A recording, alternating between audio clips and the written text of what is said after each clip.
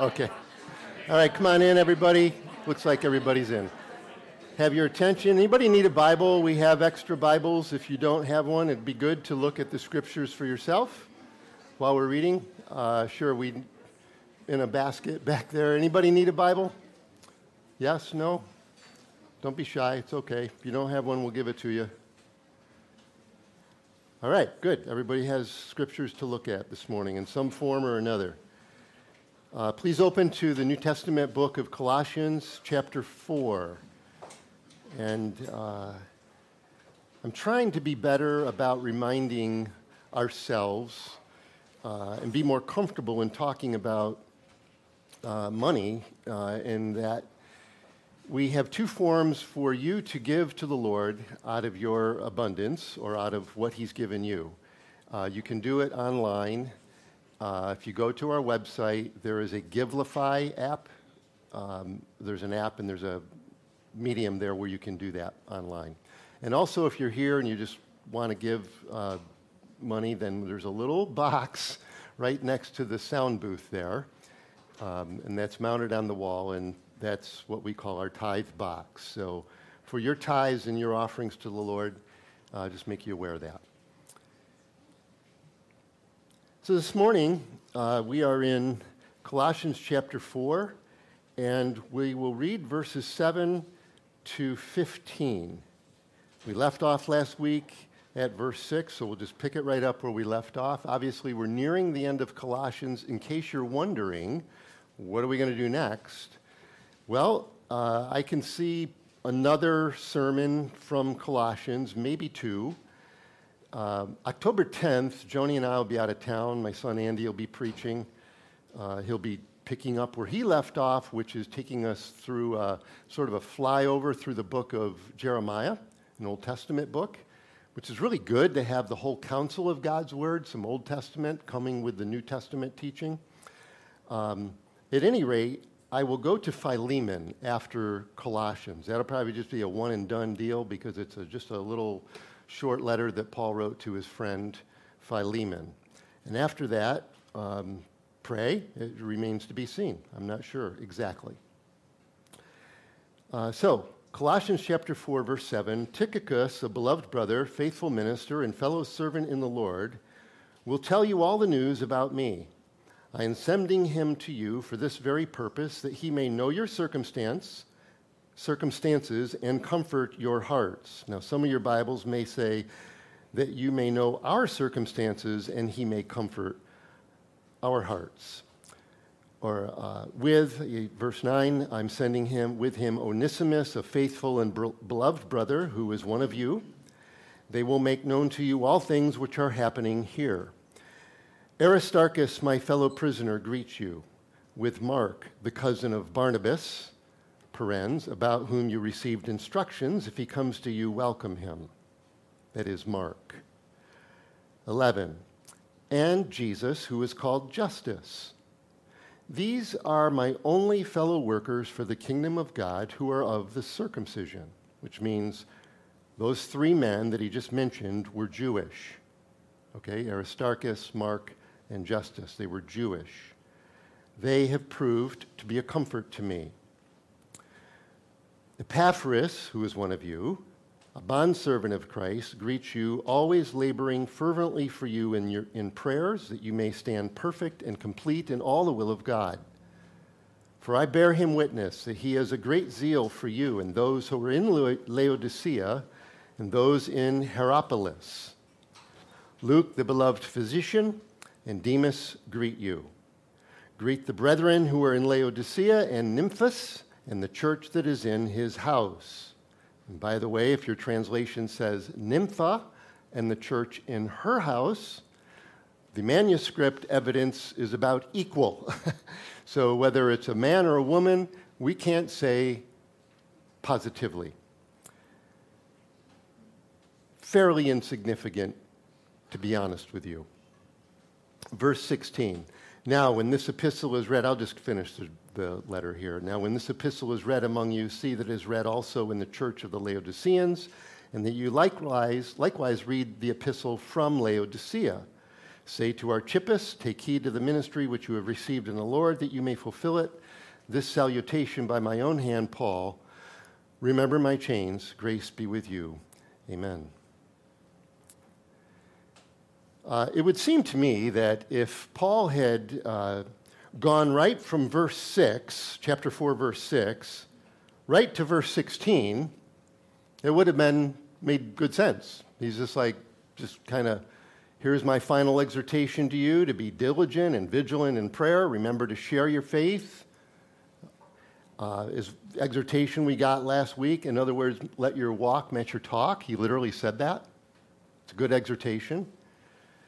If he had just gone from verse 6, eliminated everything from 7 to 15 and gone right to 16, it would have made perfect sense. That's good. But he doesn't. Instead, he takes the time to comment or make recommendation about a number of his close friends.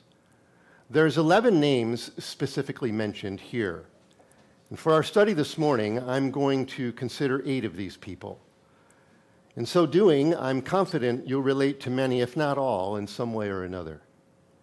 I'll give you a brief bio and or backstory on each one. I'll try to make application for ourselves as we go. And let me just tell you, this comes strictly from my reading and studying the Word of God, the Bible. In other words, the backstory or the bio that I'm going to bring to you this morning is simply from my study of the Bible. In other words, I have various tools, as you do, and I encourage you to use them to learn how to understand what is written in the Scriptures.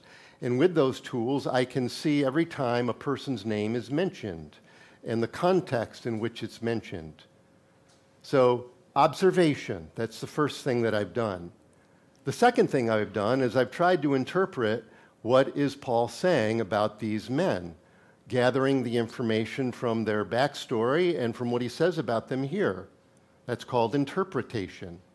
And then, after thought and prayer and walking around and thinking and praying and doing everything that I do in a week and thinking and praying, application starts to come, and it's really good. So that's just kind of an overview of how you study your Bible. Observation, interpretation, application. What's it say? What's it mean? What's God saying to me? Because God speaks through his word. Paul famously said in 2 Timothy 3:16, all Scripture is given by inspiration of God and is profitable for teaching, for rebuke, for correction, for instruction in righteousness. In other words, teaching the Bible is more than just learning. It's learning for life, right?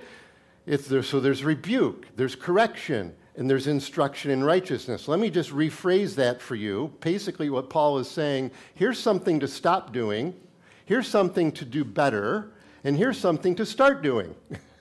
And that comes from hearing the Word of God. So I trust as we go through this, it'll be very interesting actually to do little, I guess, what do you say, just character studies on each of these 8 people. Outside of Romans chapter 16, if you're familiar with that chapter, where Paul lists the name of more than 30 people that he knew lived in Rome when he wrote that letter to them. Outside of that, this is the longest list of names that he gives in any of his other writings. 2 of these people are his messengers, Tychicus and Onesimus. And he speaks about them in verses 7, 8, and 9. They're his messengers, men that were personally sent to deliver this letter and news of himself and of the things that were happening back in Rome in Paul's prison cell where he was writing from. Let me pause for a moment. Is anybody getting cold? That's okay, yeah. Maybe we could just tap that Oz a little bit. The AC is running pretty good right now. Move it up to 71 or 2. That'd be more comfortable, I think. So here we go. I want you all to be able to hear the Word of God without distraction. 2 of these 8 people that we're going to talk about are Paul's messengers. Men that were personally sent to deliver this letter and news of himself and things that were happening back in Rome. 6 are his greeters. Okay? So these other 6 guys that we'll look at, by the way, 3 are Gentile and 3 are Jew. Just a beautiful example of the representation of the Christian church, right? Jew and Gentile. 6 are his greeters. That is, men that sent their personal greetings. So he has 2 that were personally sent and 6 that sent their personal greetings. Okay, if you follow me here. So 5 of these, Tychicus and Onesimus, also were Gentile. 3 are Jewish. All are men. Ladies, please do not be offended. Okay? The gospel absolutely elevates and restores the value and dignity of women and makes it very clear that no one is superior or inferior to another, whether it's in life or in marriage or in the church. We are all equal. We have equal standing and equal place with God, equal access to Him, men, women, children, of any background, of any people, tribe, nation, or tongue. Revelation 7 is a beautiful display of that, whereas people from around the globe standing before the throne of God. It is not only Americans, and it is not only men, and it is not only, it's everyone who is trusted in the gospel of Jesus Christ. So why does Paul do this? Is a question that I have before we begin. Why does he take the time to give us these lists of names? And I think quite simply to build up and to strengthen and equip this church in Colossae.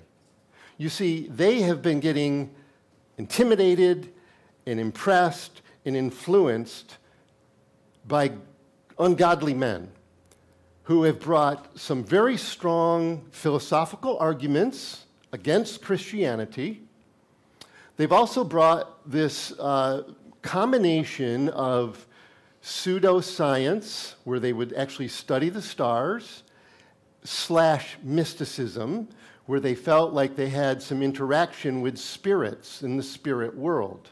Very subjective, but they were very impressive in the statements that they would make, the truth claims that they were gaining, they said, from these visions, these things that they had seen and interacted with spirits. They probably did, by the way, because the devil's all about using his angels as ministers of darkness to confuse and deceive men and to lead them away from God. So I'm not arguing, and I'm not going to debate whether they literally had communication from a spirit realm. They probably did with demonic realm. And then there was also these deeply devout religious people who were very impressive in their strict asceticism, I think is the correct word. In other words, they would fast often, they would observe certain food and dietary restrictions. They were very humble and neglecting of their carnal nature. And so because of all that, these people, some of them actually had started to drift away.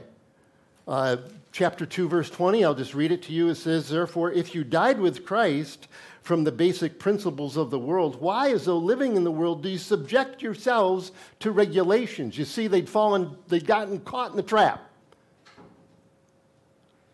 So, in answering the question, why, Paul, do you take the time to give us this list of names? Because he wants to encourage the church. So, brother or sister, friend, I don't know where you're at this morning in your relationship with Christ and your walk as a Christian. Maybe you're just considering Jesus. For you've grown up in the home, and in a Christian home, and you've heard about the Lord, and yet He has not become personally recognizable to you. I think you'll find something in all these scriptures, in these men's lives, that I think can apply to you wherever you're at. And I'll just say this, as you begin, students, especially as you begin your studies, I can't speak authoritatively. I've never attended Cornell, but I have some close friends who I've talked with at length, and they have told me that they have a very definite agenda, which is to slam Christianity in various ways and declare that evolution is fact and faith is stupid. So, I don't know. Maybe you're feeling the weight of that, and maybe some strong arguments by scientists who are highly acclaimed and highly published have challenged you in your faith. So, Paul is writing, this whole letter has been written in not really to argue with those people that were social influencing the church, but to lift up Jesus. And he basically says, fix your attention on things above, not on things of earth. You know what you have believed. The Holy Spirit has made that known to you. You're born again of the Spirit of God. You've gone from darkness to light. You have a whole new meaning and purpose in life. And so Paul says, look, maybe your best defense is a good offense. Let's just go hard after Christ. And so he lifts him up and exalts him. The glory of Jesus Christ is the theme of this book. And so I guess if I was to title today's message, I would say the glory of Christ in Christians, personally. So let's begin. Verse 7. Tychicus is the first person that Paul names. His mom called him Tick. I would have called him Tick if I was his dad. Little known fact, he had a twin brother named Tok. Whatever. I wanted to do that. No. All right. Tychicus. Again, what I'm going to do, just to remind you, I just want to give a little bit of a backstory for each one. Again, taking it from the Scriptures. I'm not going to take the time to go through all the Scriptures. I've digested it, and I'll try to inform ourselves as we go. But then I want to see that each person I can see actually represents something meaningful to me as a Christian. So Tychicus, a beloved brother, faithful minister, and fellow servant in the Lord. So Paul says three things about him, and he uses an adjective to describe him. A beloved brother, faithful minister, fellow servant in the Lord. Beloved brother means one who is dearly loved. And I think that Paul is saying that personally. Tychicus is a very, very dear friend of mine. But I think it also means that he's beloved and recognized in the church as a loving brother. And I would say the reason for that is because this brother lived out his faith every day. And that when the Spirit of God, we're informed in the Scriptures that the Spirit of God pours the love of God into our heart at the time of our conversion. And I suggest to you that this man was beloved by God greatly. He kept himself in the love of God. And as a result, he was loving. And as a result, he was loved. Isn't that a wonderful thing to do? He kept himself in the love of God. What's that mean? I think that it means that he constantly was aware of the abiding presence of Jesus Christ, and that what Jesus had done on the cross in the gospel story wasn't only for his salvation, but was for his blessing in his life. It was to bless him in every aspect of his life. And so he just enjoyed this ongoing fellowship, and Paul would call him a beloved brother. He also says that he's a faithful minister. Minister is diakonos. It basically is a word that says this is what he does. He serves. He's a faithful servant. Tychicus is a faithful servant. Do you know that Jesus said that about himself? I didn't come here to be served. I came here to serve and to lay down my life as a ransom for many. And actually, when the apostles were having a big discussion, I'll call it a discussion, no, they were fighting. They were arguing among themselves. Who is the greatest? Like Jesus is talking about leaving, and so they're like, okay, when the king leaves, then who's going to take over? And Jesus got them all together, and he said, if you want to be great in my kingdom, learn to be a servant of all. And so this brother Tychicus, my brother, my friends, he is a saved man. He is a beloved brother, and he's a servant, faithfully servant. It's like this is what he does. I'm here for others. And there's so much joy when we get out of ourselves and we just concern ourselves about the welfare of other people. There's so much joy and peace in that. And then finally he says he's a fellow servant. And minister, servant, two different words. Servant there is actually slave. He has been saved, he's serving, he's surrendered entirely to the will of God. Your will, I request, be made known to me so that I can do your will. And it doesn't mean he checks his brain at the door. Okay, it doesn't mean that at all. It means that he's engaging with God in real time. And he's a thoughtful man, he's a considerate man of the circumstances and the people around him. And he's being equipped by the Word of God to know how best to serve them. And he's depending on God the Spirit to inform him and to inspire him on how to accomplish his will. That's what it means. A deacon, diakonos, is what you do. A doulos, I'm using Greek now because that's what servant, the Greek word is, doulos, it's like who you're doing it for. That's the biggest difference. I came to serve, I'm doing it for the Lord. Tychicus is mentioned 5 times in the New Testament. You know what's interesting? He's a traveling man. In today's world, he would have a lot of award miles. This guy traveled all over the place. Paul was always sending him somewhere. He delivered the epistle to the Ephesians. He arrives here in Colossae and delivers this letter to them. Some think that he probably sent the letter to the church in Laodicea. At one point, we're told in Titus that he visited Titus on the island in Crete, and he basically was like the substitute pastor. Paul's like, Titus, I need you to come be with me. I'm sending Tychicus to do some pulpit supply while you take a little sabbatical. He told Timothy that he had sent Tychicus to Ephesus. You know what that tells me about this saved, serving slave of Jesus Christ? That he had no personal ambitions for greatness.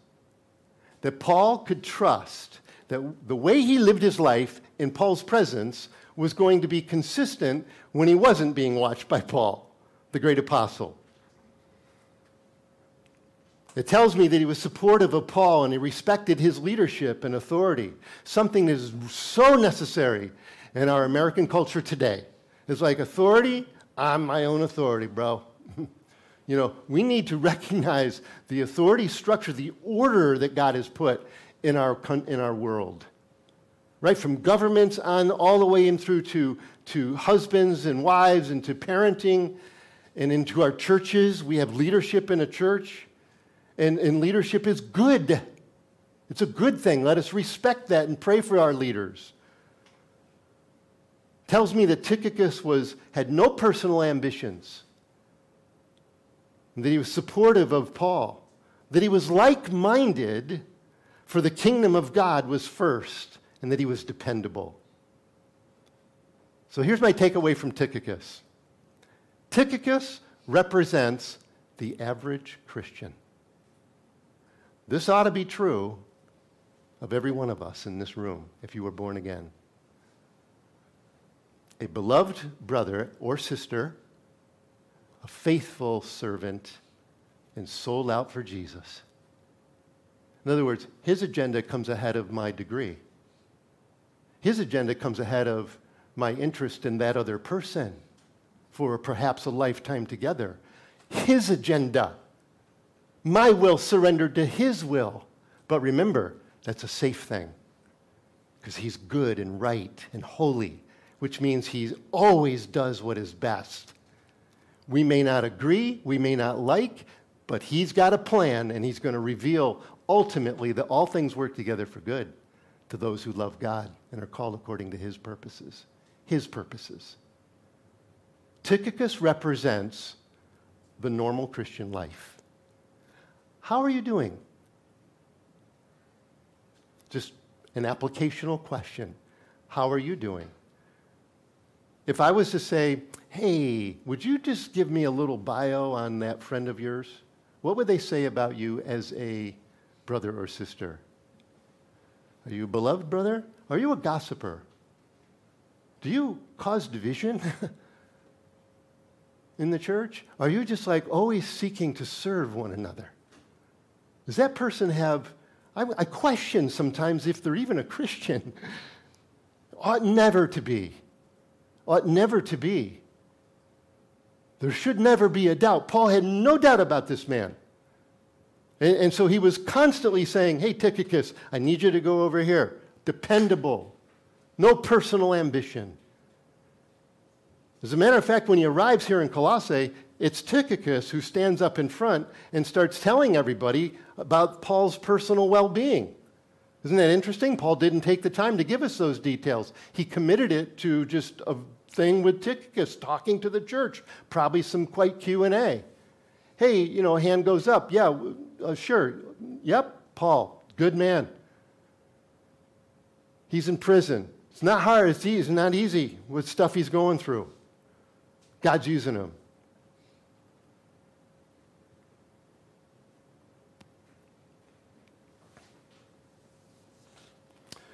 Our next person that we'll discuss here is verse 9, is Onesimus. Verse 9, Paul says, Onesimus, a faithful and beloved brother, who is one of you, which means he's a Colossian. All right, this is his hometown. So obviously he was with Paul in Rome and has been sent back to his hometown, and Paul calls him a faithful and beloved brother, who is one of you. He and Tychicus, will make known to you all things that are happening here, the activity around here. I love that. It's like the kingdom of God advances. Paul's like, okay, I get it. You're going to put me in cuffs, throw me in jail. You know what? You can't bind the word of God. He literally said that in one of his writings. The word of God is not bound. And so I will speak to this Roman soldier who's chained to me. Sorry, bro. We're going to talk about Jesus today. Right? I got a friend who I occasionally bump into, very, very lost individual, like super time, big time. It's like, whoa. And this person has a Jewish background, and they've said to me more than once, what's the meaning of life? You're a pastor, right? Yep. What's the meaning of life? I said, all right, let me just tell you this. If we're going to have this conversation, I'm going to talk to you, Jewish person, about Jesus Christ. Are you okay with that? Just wanted to be respectful. And they said, sure. It hasn't gone so well. Not really wanting to hear about the Lord. I'm like, eternal life is at stake. Well, what's eternal life? Seems very selfish to me to have that sort of philosophy. Let's talk philosophy. I'm like, no, I'm going to talk about Jesus. He rose again, How did I get there? Onesimus, a faithful and beloved brother. He'll make known to, I was telling you about how Paul, even though he's in prison, there's still ministry going on. Whether it's the Roman soldiers who are on a rotation, who are there with him in his cell or his private home, or it's different people that were allowed to visit him. Jewish people in Rome would come and he'd have a conversation with them as they'd open the scriptures. All right, Onesimus. All right, I think hopefully you know about Onesimus. You've read your Bibles. All right, Onesimus, his name means profitable. Did y'all know that? His name means profitable or useful. And Paul made a play on words when he wrote his personal letter to Onesimus' master. Onesimus was a slave, okay? And his master was Philemon. And that's why we're going to study Philemon after Colossians. Philemon was married, had a son, and they had a church in their home. Philemon was a Christian slave owner. That's a very weighty thing to say. I maybe wish I hadn't said it, but he was. Philemon worked for him, okay? He was a slave, and Philemon one day, he quit his job right on the spot, stole something from his master, and then ran away.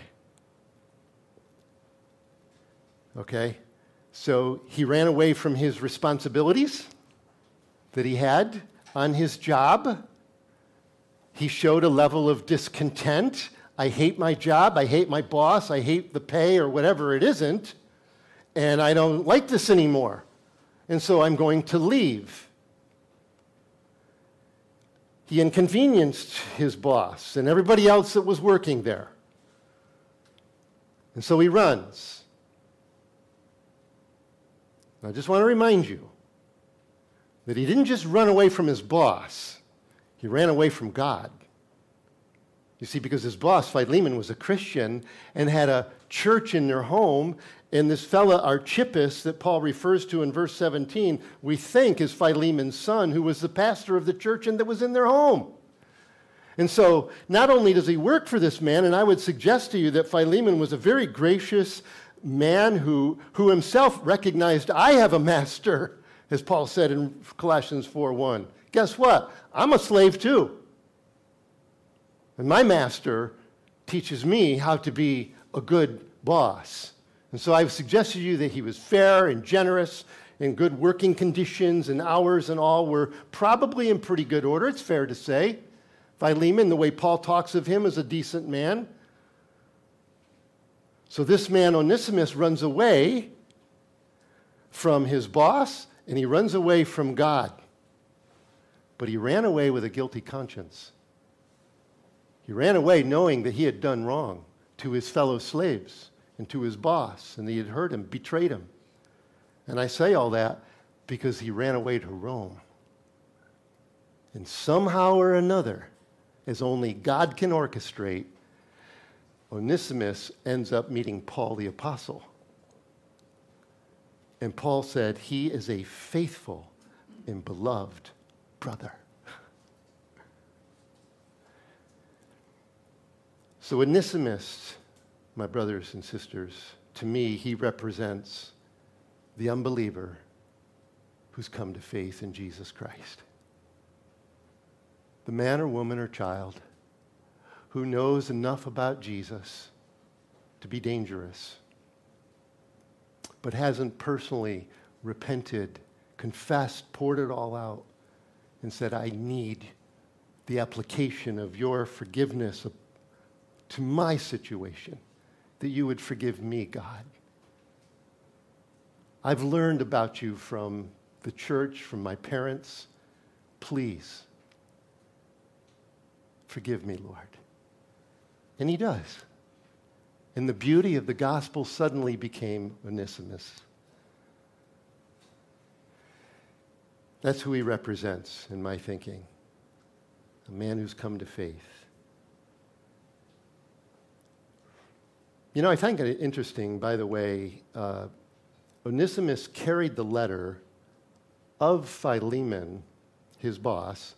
He carried it back to his boss. I suggest to you, and I can't be dogmatic on this, but I suggest to you that Paul had him instructed Onesimus, when you get back to your hometown, go see your boss first, and then go to church so that when this letter is read, your personal stuff's been dealt with.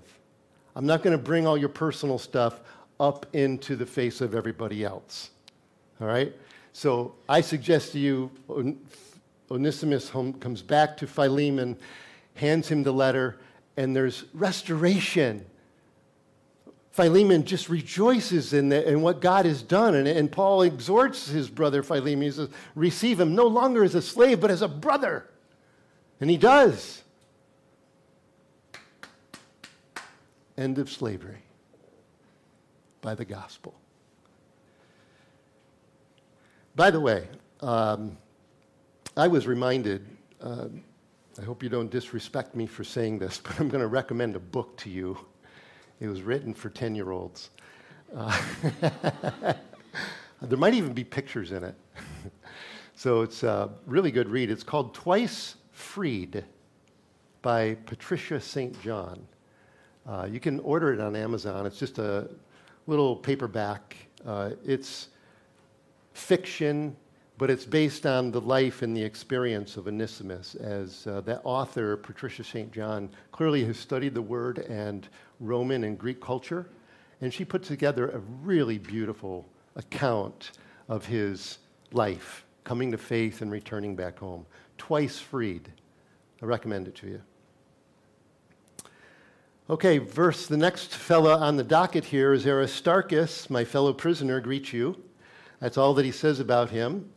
Aristarchus is mentioned 4 or 5 times in the New Testament.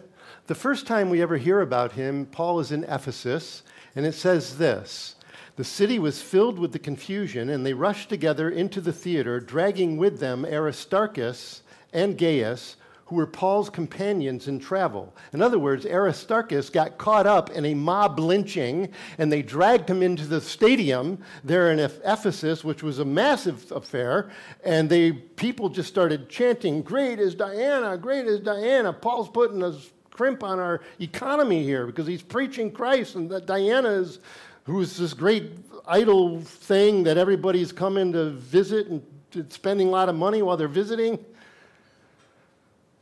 And so that's the first time we hear of Aristarchus. He's from Thessalonica, all right? Paul had visited there. He came to faith, turned from idols to serve the living God. He attaches himself to the work of the ministry.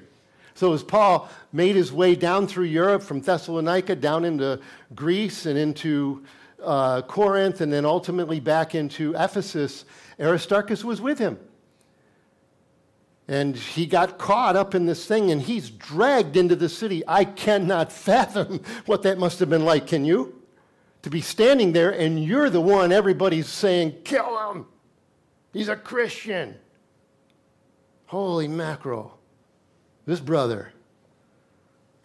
The next time we hear about him is in Acts 27, verse 2. Paul's in Israel, and he gets on a ship. Acts 27 is one of the greatest, most interesting chapters. The whole thing is about Paul's voyage from Israel to Rome. It was crazy stuff, shipwrecked, right, as you know the story. So Acts 27:2, it says, "Embarking in a ship which was about to sail to the ports along the coast of Asia, we put to sea, accompanied by Aristarchus, a Thessalonian." So there he is. He's all the way with Paul, all the way back to Jerusalem, and he's attached himself to the ministry. And he was on board that ship and went through the typhoon or whatever you call the thing that caused them to go shipwrecked. They ran out of food for 2 weeks. They threw everything overboard. This guy was an amazing guy. You know what he is to me? He's a man who counted the cost. He's a courageous man, a courageous Christian. He had a deep conviction in his heart, and he was convinced and persuaded of his ultimate destination. And he was willing to step into the fray courageously, attaching himself to the ministry. He's a committed believer. He's a Christian who counted the cost of following Jesus. Which means he made a good and logical conclusion that, to use the words of Jim Elliot, he's no fool who gives what he cannot keep to gain what he cannot lose. This man sold out to serve Jesus no matter the cost. And Paul was all about rewards. I mean, I'll be honest with you. He sometimes would talk about rewards as sort of an incentivization. It's like, you know what? We're all going to stand before the judgment seat of Christ, and we're going to get rewarded. One of his final words that he wrote, 2 Timothy 4, to Timothy, is like, "I know that there's a crown waiting for me. I've been faithful. I've lived in all good conscience. And my Savior will reward me. And Aristarchus is like, I could go back into the work world and do a whole bunch of stuff. And that's all very good. Don't misunderstand me. I'm just saying he's a man who represents courageous Christianity. Because a personal walk with Christ that manifested in the way that he lived. Paul then mentions Mark, moving right along. Mark, the cousin of Barnabas, it's the first time we knew that. All right? So Mark is an interesting guy, as you guys probably know. He's first mentioned in Acts chapter 12. It says that Peter got released from jail. He went to the house of Mary, the mother of John, whose name was Mark, where many were gathered together and were praying. So there in Jerusalem, apparently Mark comes from some means. To have a large home that could accommodate a big crowd would indicate that you had some pretty good resources. So that's where Mark came from. He was there among the believers in Jerusalem. It was very dangerous to be a believer in Jerusalem. Like, y'all know James and John, right? James just got killed, right? Herod was like, oh, that pleased everybody. I think I'll go get Peter. So he put Peter on Skid Row. Peter supernaturally gets released. He comes to the home. He's like, I got to go be where the church is. He comes back, and he goes to where Mark was living. The next mention is Acts 13, where Paul and Barnabas are sent out from Antioch on their first missionary journey, and it says that John went with them as an assistant. And then, as you probably are aware, as they went from Syria to Cyprus and then up north to the southern coast of Turkey, when they landed at Turkey, Mark freaked out and he ran home to Mama. I probably shouldn't have said it that way, but he went back home anyway. Okay? That really upset Paul. It's like, dude, I need somebody committed. Yeah, being a missionary is one of the hardest things that a Christian can do. Okay? We glorify it here in our Western culture. It's really super hard life to live. And Paul's encountering that. Mark freaks out, he leaves. Acts 15, third mention of Mark, it's Paul and Barnabas again wanting to start off on a second missionary journey. They've made the round trip. They're being sent back out from their church. It says Barnabas wanted to take with them John called Mark. But Paul thought best not to take them, one who had withdrawn from them in Pamphylia and had not gone with them to the work. And there arose a sharp disagreement, so that they separated from each other. Barnabas took Mark and went to Cyprus, and Paul took Silas, and off he went. So Mark, you with me here, church? He'd sort of, because of his desertion on the mission field, Paul's like, I'm not taking this guy with me. Now we find out that he's Barnabas' cousin, which is probably why Barnabas was so adamant. It's like, no, Paul, let's bring Mark. Mark, come. Paul's like, no, he ain't going. And they couldn't settle their difference, and they split.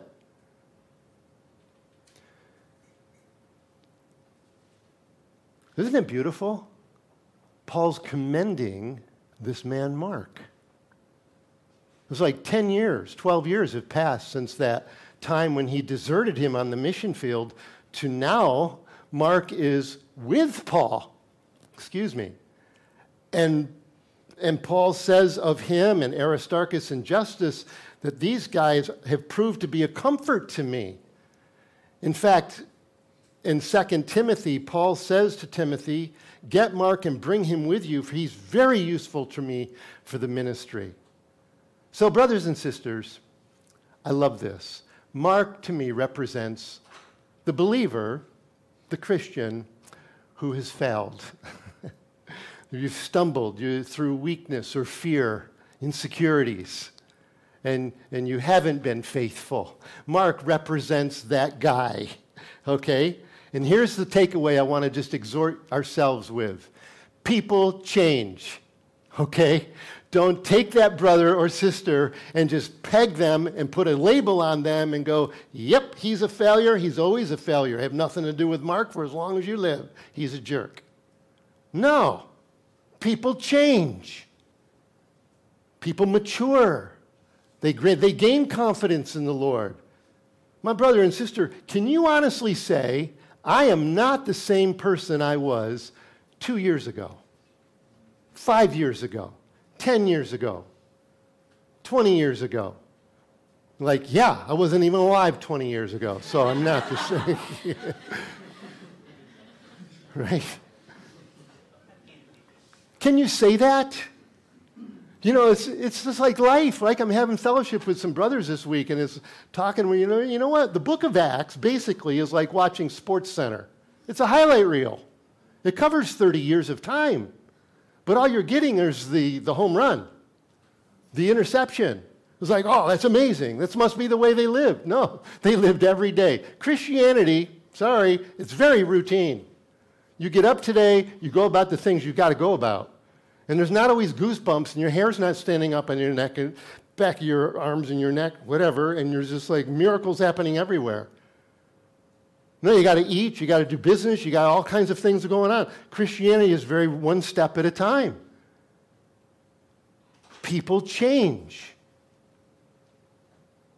There's maturity that happens. There ought to be. And I took some stock of this in myself. Praise the Lord. Praise the Lord. I can honestly say I am a different man than I was just several years ago. And certainly when we came here to plant this church. How do people change? I'll tell you. Mark discovered himself. He got out there. He was like, yeah, I can do this. He gets out there, I can't do this. He discovered himself, his weaknesses, his insecurities. But you know what? A very awesome characteristic of Mark, he was teachable. Because Peter would say in 1 Peter 5:13, he says, Mark, my son. Mark, as John Mark, the man that we're talking about. Peter would refer to him as my son. So somehow or way, Mark attached himself to Peter, and what a wise and good thing to do. Peter's like, you failed, huh? You want to talk about that? Like, I heard a rooster crow once. That was pretty embarrassing. And I discovered myself. In the process, I discovered God's grace, that he loves me, and that what he accomplished at the cross forgave that particular problem. And so you see, through the Word of God, Mark wrote the Gospel of Mark. The Word of God.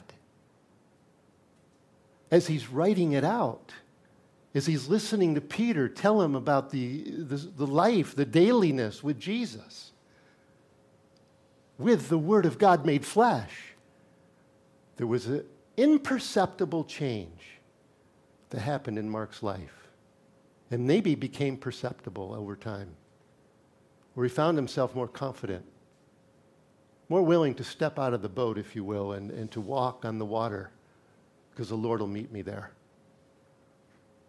The Word of God and the love of Jesus and his grace working in him, it matured him and it made him useful to Paul.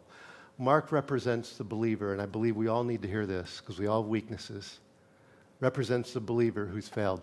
Don't think God's done with you. He is not done. In fact, he's taking that and he's going to make something really beautiful out of it.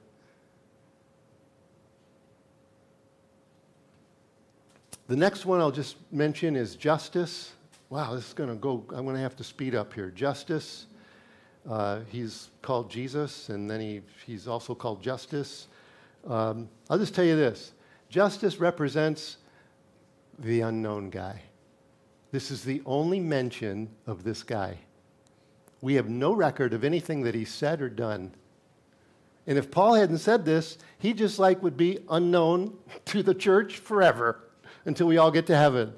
And we got a little stickers on. Hi, I'm Justice. Hey, I'm Scott. What century did you come from? Right? You feeling small, insignificant, unnoticed? You are not.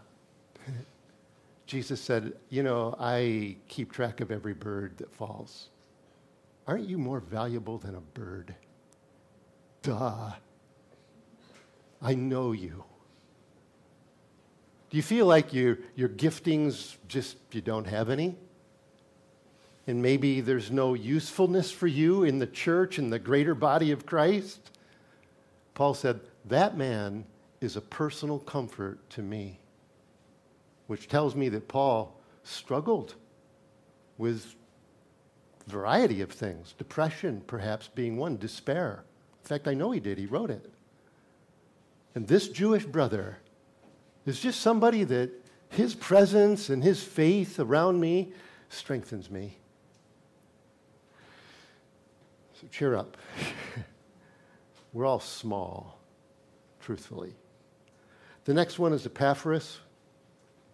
These three gentlemen here are all Gentile. Epaphras, who is one of you, also a Colossian, a bondservant of Christ. He greets you. Says three things. He labors fervently. He has great zeal, verse 13, for those in Colossae and Laodicea and Hierapolis. These are the three cities in this valley here in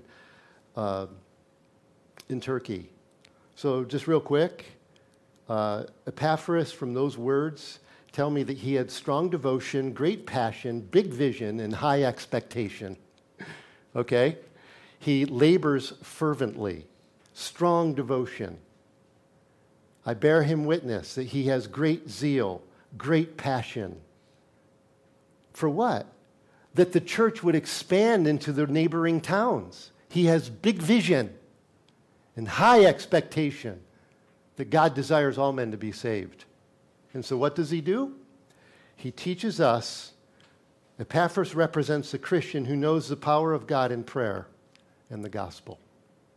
He knows the power of God in prayer. That's what he's teaching us there. Next, he mentions Luke, the beloved physician, and Demas greet you. So Luke represents the professional man who gives his skills for the kingdom of God ahead of wealth, fame, comfort, and reputation. Luke is the beloved physician. By the way, what's that tell you? It tells you that God didn't heal Paul. It tells him he needs a doctor. Paul had a lot of physical consequences from the unbelievable beatings that he took and shipwreck and everything else. But God never didn't heal him. Health and wealth is heretical. The Apostle Paul, for heaven's sakes, he needed a doctor. Praise the Lord. But Luke, to me, represents a person with a very good skill set, and he uses that for the kingdom of God. And I'm just going to put a period on that statement and say to you, my brothers and sisters, wherever the Lord sends you, use that skill set down on Wall Street or in a courtroom or wherever the Lord sends you, and use that to witness to other people. Be someone who brings healing to the hearts and minds and souls of people who are suffering, who are living with grief. A lot of stuff going on in the background. We're doing a little bio and background stuff on these people. You know this. You get to know people and you find out, broken home, deadbeat dad, mom alcoholic, abused, boom, got some brains, hurry him at Cornell. I'm good. Getting a little fellowship. They need healing. Be a healer. Be a Luke. He represents somebody who uses his skills, his professional skills, for the kingdom of God, ahead of wealth, fame, comfort, and reputation. He also teaches me that we're to take care of our bodies. It's the only one you get. That's profound, Pastor Scott. Keep your body as healthy as you can. Useful as we can. Paul, again, his last letter to Timothy, he said, only Luke is with me. That makes me cry with great love for Luke, who, by the way, wrote the Gospel of Luke and the book of Acts. He just loved Paul. So his Jewish friends ministered to, they comforted Paul, his soul, Luke, I think, did as well, but also his body and his mind. We need the whole package, amen? And then finally, the last fellow that I'll mention is Demas. He says, Luke, the beloved physician, and Demas greet you. So Demas is mentioned 3 times. And as I said to you earlier, I believe that, and it's just my personal conviction, that Onesimus went to see Philemon before they came and read this letter. Okay? Prior to this. And I'm saying that because at the end of the letter of Philemon, Paul mentions Demas, and he says, he's my fellow worker, my fellow laborer. So he speaks well of him. He labors with me in this work of the kingdom here in Rome. Here, Paul doesn't say anything about Demas. Of all the men in this list, it's the only one he doesn't say anything about him. He just mentions his name.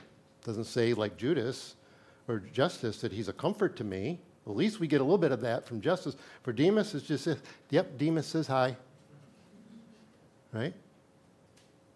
So, in case you didn't know, again, Paul's letter to Timothy, 2 Timothy 4:10, he says, Demas has deserted me because he loves the things of this life and has gone to Thessalonica. Demas, my brother and sister, teaches me, teaches us, stay in the light with one another.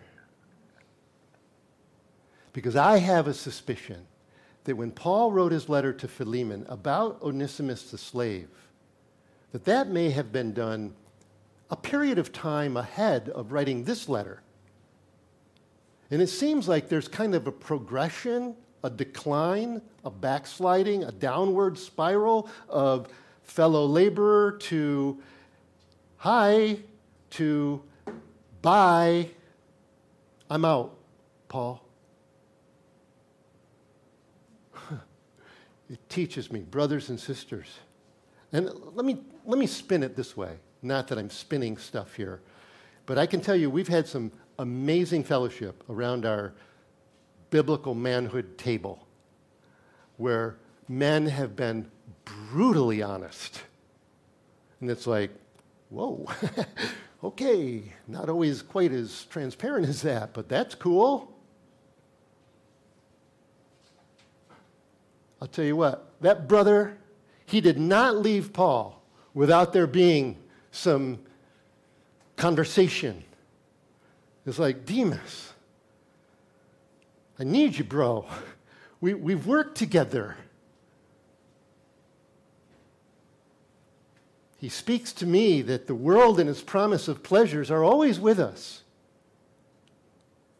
And it tells me that the power of the Holy Spirit can overcome that desire to go back into Egypt, so to speak, and to enjoy some of the sensual pleasures of life. It tells me that it hurts to abandon friends. It also tells me that you have to let your friends do things that they want to do. Paul's like, okay, if that's what you choose, bro. And so he speaks to Timothy and he says, yeah, he's deserted me.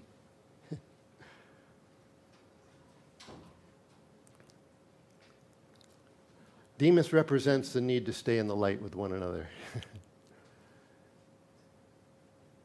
So maybe we will actually close it right there. Let me just finish by saying this. I trust that the Lord, through this bio of these 8 individuals, has touched your heart somewhere, somehow. And as a result, maybe you would want to talk about some things, some prayer, some counsel. My son Andy is back here. Myself, we're available. Pray with one another. Ladies, we'll get godly ladies involved if that's more appropriate. But the Lord loves you. Be a beloved brother and sister. Let his love fill you and strengthen you, give you courage. save you. Greater love has no man than this, and a man laid down his life for his friends. You're my friend. I'm going to die for you so that we can live together forever. So if you've never made that surrender, just be a good time. It'd be a really good time. The Lord lives. He lives to bless, to save, to heal. Let's stand and pray.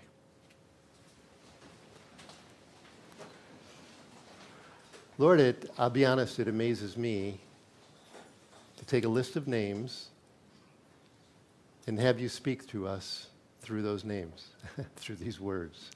It just indicates that every word of God is powerful and effective. Thank you, Lord. Lord, I pray you'd make yourself known to anybody that doesn't know you today.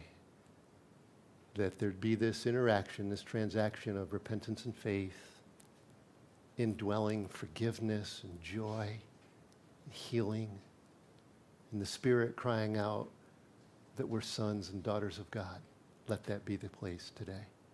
For anybody that needs encouragement, healing, be all that to us, Lord. Give us vision, passion, devotion. We pray in your name. Amen. God bless you all.